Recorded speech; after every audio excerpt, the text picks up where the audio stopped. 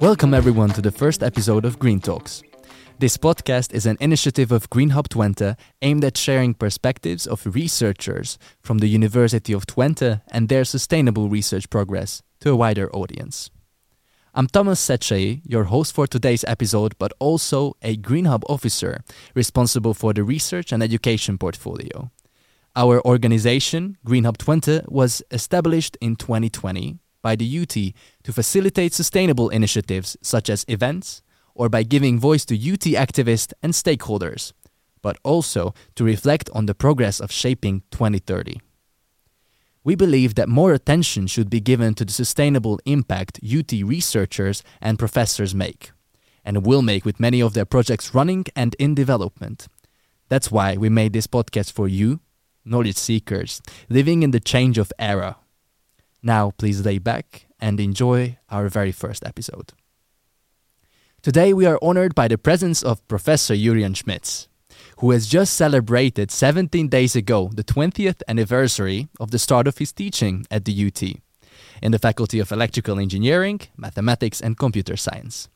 Holding a record of over 220 journals and conference papers, 18 patents and 3 book chapters, leading a research group of 30 people and supervising PhD students, makes me wonder how he even found time to talk with us. Welcome, Professor Jurrian. Thank you very much, Thomas.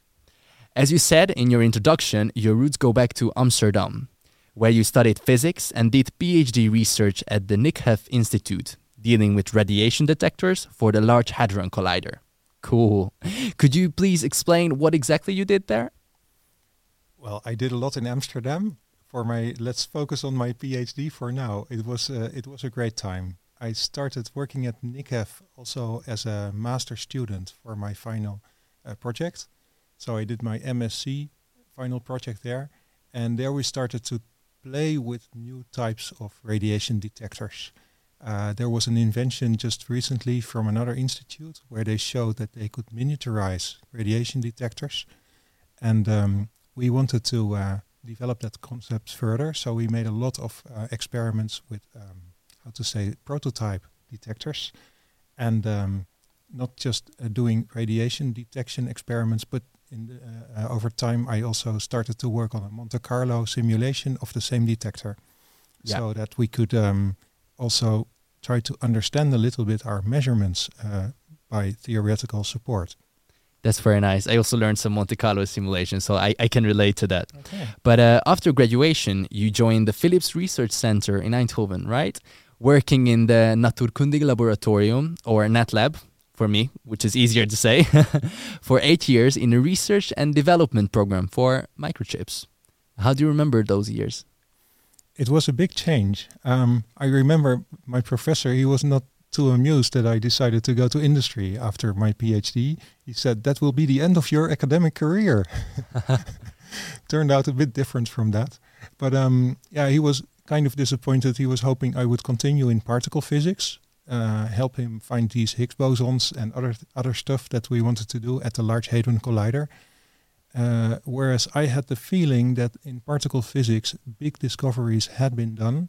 There were some open questions left, but not enough for a career in physics. That was my feeling. So I was looking in a little bit more broad sense. What can I do and where should I go next?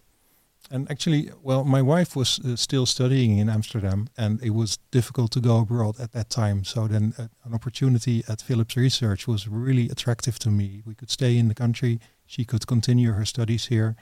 And so we could be together, and I could further develop as a scientist.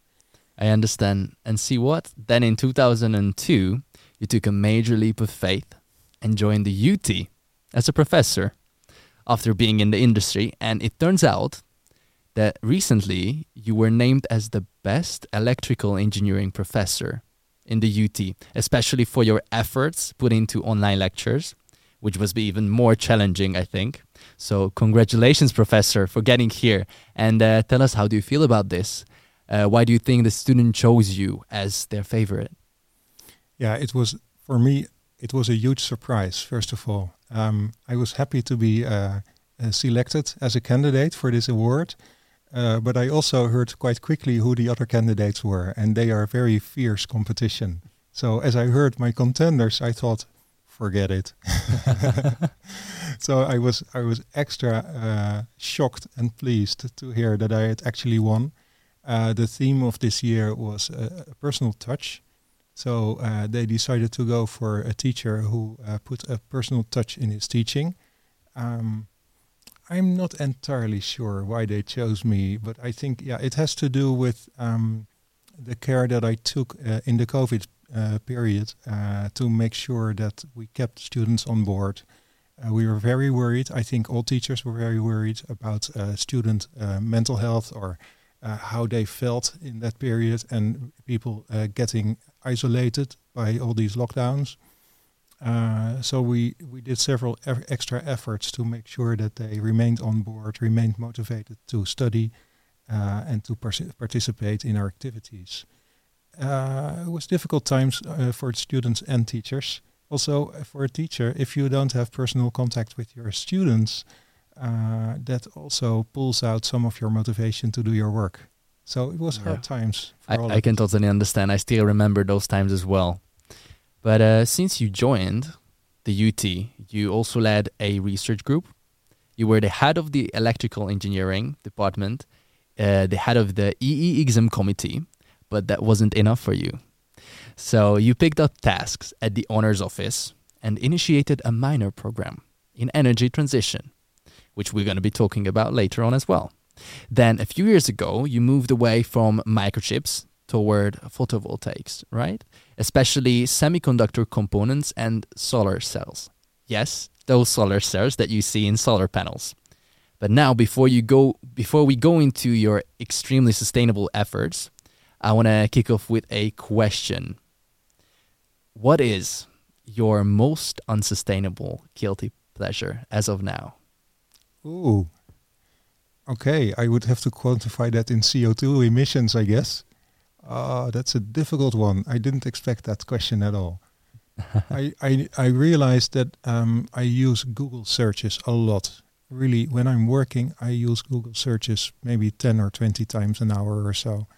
Because, I want to find information quickly. I'm looking for good pictures to support my story when I'm working on a new lecture. So I do a lot of that, and I realize that Google searches are very energy hungry. I believe they consume as much as an old-fashioned light bulb or something. Mm-hmm. So it's not too good. But really, I can be so effective in my work. Things go so quickly when you still do that. Maybe guilty pleasure is not the best word for it, but it really works for me. Yeah, now we see how conscious you are with your work and what you do regarding the environment. So that's great. And that's why I also want you to describe what is sustainable change for you to our students and researchers and the general public so they also understand. Yeah. I believe if we talk about sustainability, we think about ways of working, ways of doing things that do not plunder the earth. And right now, we're not doing a very good job at that. We don't manage to do things in such a way that the earth is not being scavenged to pieces. So we're digging up too much minerals. We're destroying nature, especially life forms, in a very rapid pace. And it's not that we want to do that, but it's just our habits. If you add all our habits up, this is what happens. And well, like the Google search, I think is a very nice example of something that you do without seriously considering the consequences. There is no way in which you can feel the effect of the act itself. And the same goes for flying, and the same goes for driving a car, and many things we do when we buy vegetables in the shop. Do we buy vegetables that are wrapped in plastic or not? Stuff like that. It's as if it makes no difference. Many things we do, we don't see the difference. So we need to really think about that. And many people worldwide don't have even the means to make all these considerations carefully. you mentioned flying. So getting back to flying, you had a lecture a few months ago, right? That where you were talking about that you stopped flying, whereas years ago you were flying a lot. So what changed your mind? I mean, you talked about sustainable change, but what changed really in your mind, and how do you keep yourself committed to this? Yes, many questions. I flew a lot when I thought it was necessary to do my job properly. And basically, it's a matter of priming. You share the beliefs that the people around you have, the beliefs of your boss that tells you to go somewhere because it's good for this or that, the beliefs of the other people that you meet at conferences, that you should come back next year, things like that. And it's very easy to just go with the flow and participate in that set of beliefs. It's less easy when you start to challenge those beliefs and you think, can I do it differently? So there comes indeed a hard part. It's not so difficult to decide to cancel a trip or to avoid a trip. But to be persistent in that is more difficult when your colleagues start asking you, when do we meet again? We should discuss something. Where shall we go? Are you coming to this or that conference? Then we can meet easily. Then I have time. Then it becomes difficult to actually respond to that and stick to your beliefs and not fly. Yeah, I understand. And you're also trying to challenge students with mobilizing them for change, as you say, in your courses as well. So in your experience, what is the best way to mobilize the UT community? Think about students, researchers, and everyone for this kind of sustainable change that you also did yourself. Yeah, I think at the University of Twente we are all very fond of facts and data. And I think this is a great means to create a common understanding of the situation of today, and also to create a common goal to change for the better. So what we try to do in our educational program, in the minor energy transition perspectives, is share the information we have as much as we can. And for that, I'm extremely grateful. There are 25 teachers from the UT, from all 5 faculties, that all share their views to this group of students in a period of 10 weeks. So it's a bit overwhelming for the students. But in the end, it works because there are people that know a lot about raw materials, people that know everything about the IPCC, people that know a lot about change processes in organizations. And if you add all that together, you get a very clear overview of what's going on, and also which efforts fail, which efforts succeed, and why that is. So I hope it works not just only as informing our students what's happening and what can we do, but also to empower them to make a change if they want to. Yeah. And of course, it remains the student's decision if they want to change, if they want to behave differently in the future. So we don't want to impose anything on them, but what we can do is inform them and help them find their way in information. Nice. Well, this minor just started recently, so unfortunately, people who are interested, like myself, I cannot apply anymore. But there is also another course coming up, right? Next year at the same time in November for the second quarter of Correct. the academic year. Yes. So what are exactly those tools that you use to mobilize students, and what do you feel like is lacking? So you talked about your minor, but if you want to have also a greater impact on the UT, what do you feel like is lacking in general? Well, first of all, let's look at what is there. I think a lot of people share the concern that the environment, especially life forms, are suffering enormously right now, and we need to bring that to a halt one way or another. Give more room to nature to recover from the damage caused by human activity.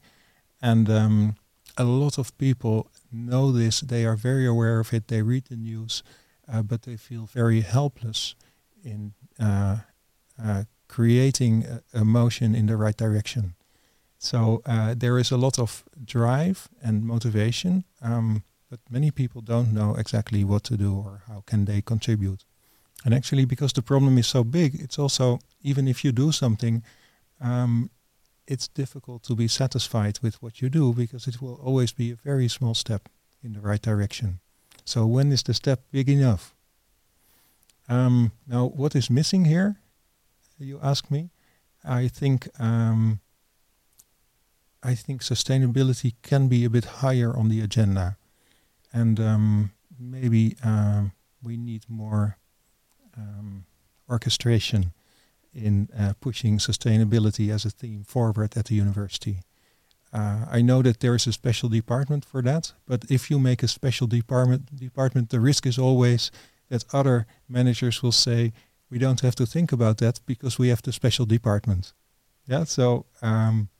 exactly, I totally understand your point. Yeah, so that maybe people from that special department could be interesting guests for your podcast as well.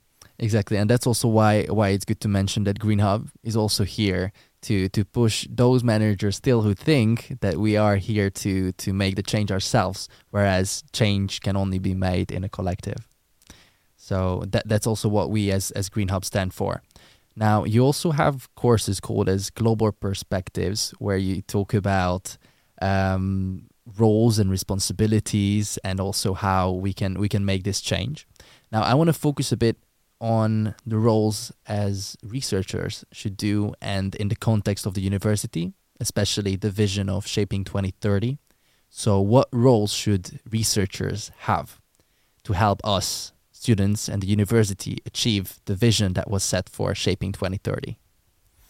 Well, what I really liked about the vision is that we want to see sustainability as a core value. That is a starting point for the decisions that we make. And particularly the vision that we would like to be carbon neutral in 2030. When you combine these two elements together and you try to judge your decisions against those values, you can make a big change. I think every researcher can make a big change if every time they make a decision, they also decide, okay, how does that impact, especially how does that impact CO2 performance of this university, and can I do better by making another choice? So it's difficult because visions are always very high level, and you have to somehow descend them down to practical things and operational ideas. So I think that part we still need to think about that more. How do we make operational these grand visions that we see in Shaping 2030? And how do you see that maybe your subject, global perspectives, connect to this? And how are you trying to challenge the students to do the same?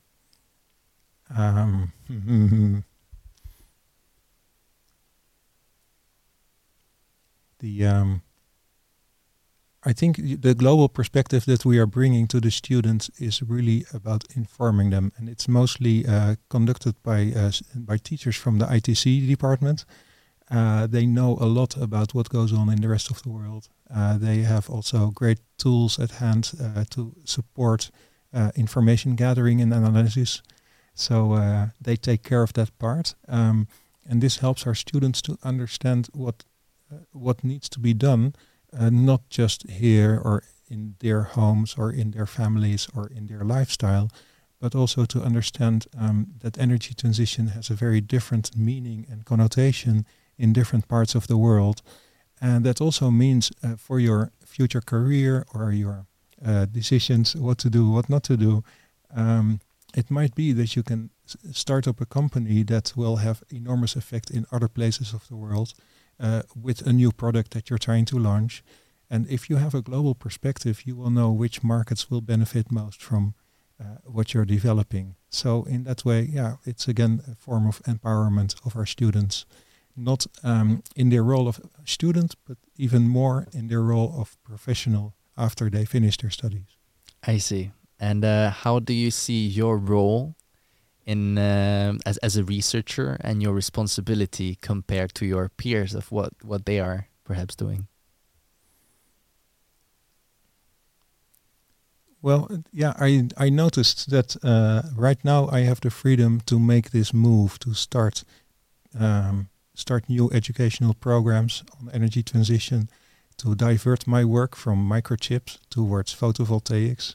And many researchers don't have that freedom to just drop everything and start something new. So I can make a quick and rather bold move right now. And I think it's great that the opportunity is there, that the university allows me to make such a shift. I hope that other researchers, when they see the opportunity, they can do something similar. But I realize that this is not for everyone. Some people are just bound to their projects or their assignment in their work to stick to what they're doing. Yeah. So I can make a big step and I can help the university shift a very little bit into the direction of sustainable development by my own contribution. Yeah, I understand. So now it's good that we're coming to the researchers, because we are going to be talking about them throughout the whole series of this podcast, and especially of how they are perceived. So like you mentioned, some researchers are more focused into their projects, whereas you are someone who is taking bold moves because the university allows this flexibility. But even before that, you have been very active and visible outside of the university. So you are also right now part of Scientists for Future. You are part of many boards and associations. So which board exactly are you now currently part of? I know that there are also some nationwide boards. Yes, correct. I've been member of the SAFE board for a very long time. This is Semiconductor Advances for Future Electronics.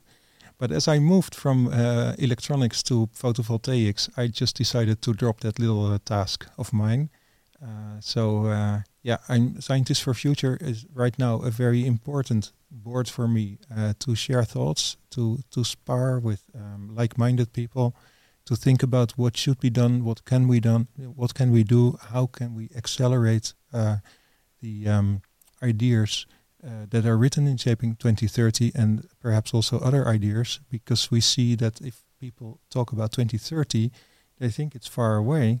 But some things we want to have done by then, we can also do today or next week. And then why wait? So, but you asked me about what kind of boards I'm involved in. I'm involved in a few journals, scientific journals. So those are international boards. Otherwise, nationally, I'm only involved in the Soliance Consortium, which is a consortium that works on solar technology. So photovoltaics, I should say. Yeah, that's pretty amazing as well. And what benefits do you see that you actually get out of these boards? The Soliance board is great because it helps researchers to work together easily. We have kind of a working agreement. So if I want to work together with somebody from another organization, we don't have to go through the hassle of signing non-disclosure agreements or making contracts about how do we share our information, what do we do if we want to publish, what do we do if we want to write a patent, and so on.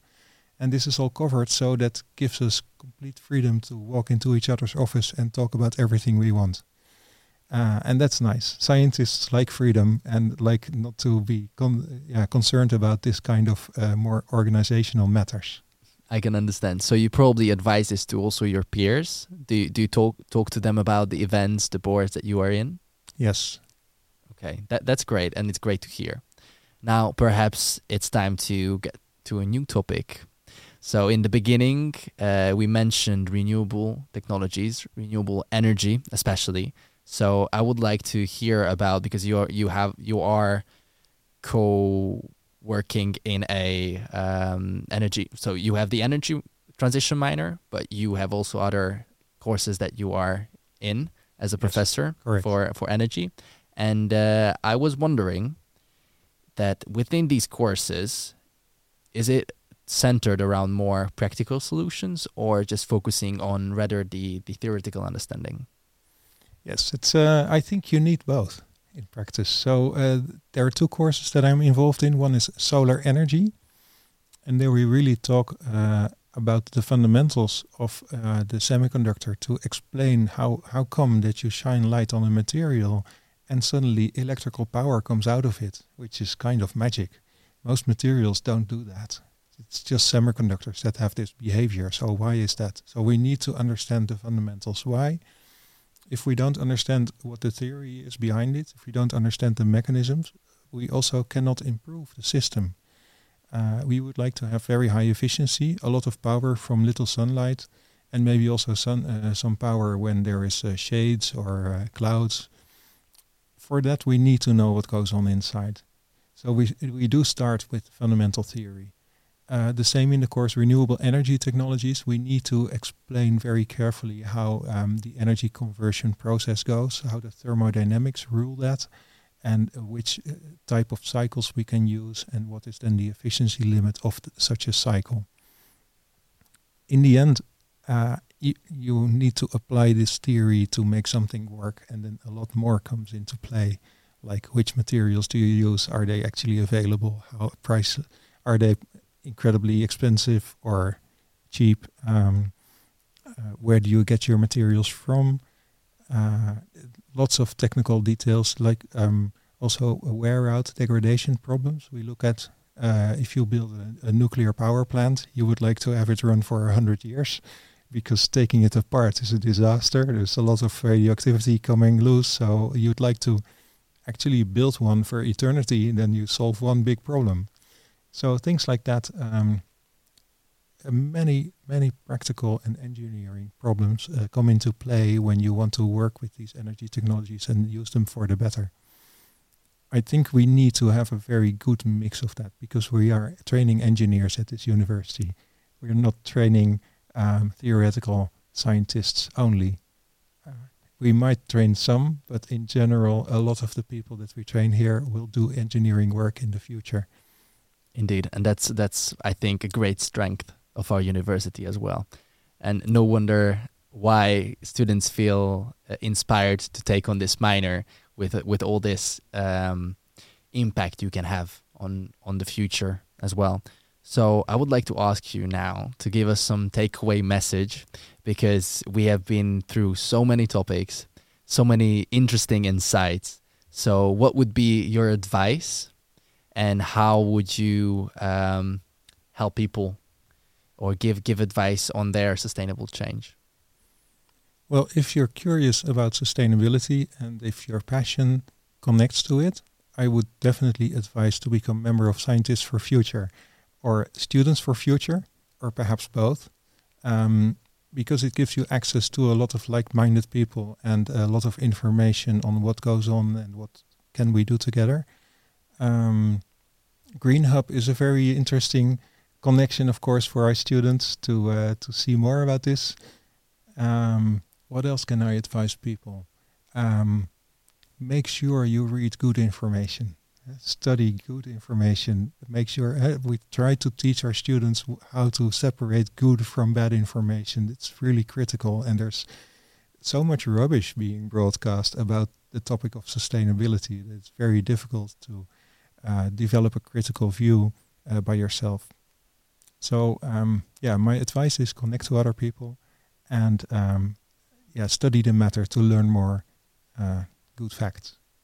Wonderful. Thank you, Professor Jurrian. It has been a pleasure to talk to you regarding these subjects. And please stay in tune, because we will have a second episode following as well with Nando Tolboom, and we will focus a bit more on energy transition, and especially the very current actions of energy crisis, and how does affect us as students and also the researchers. Thank you again for joining our very first episode. Goodbye. Thank you.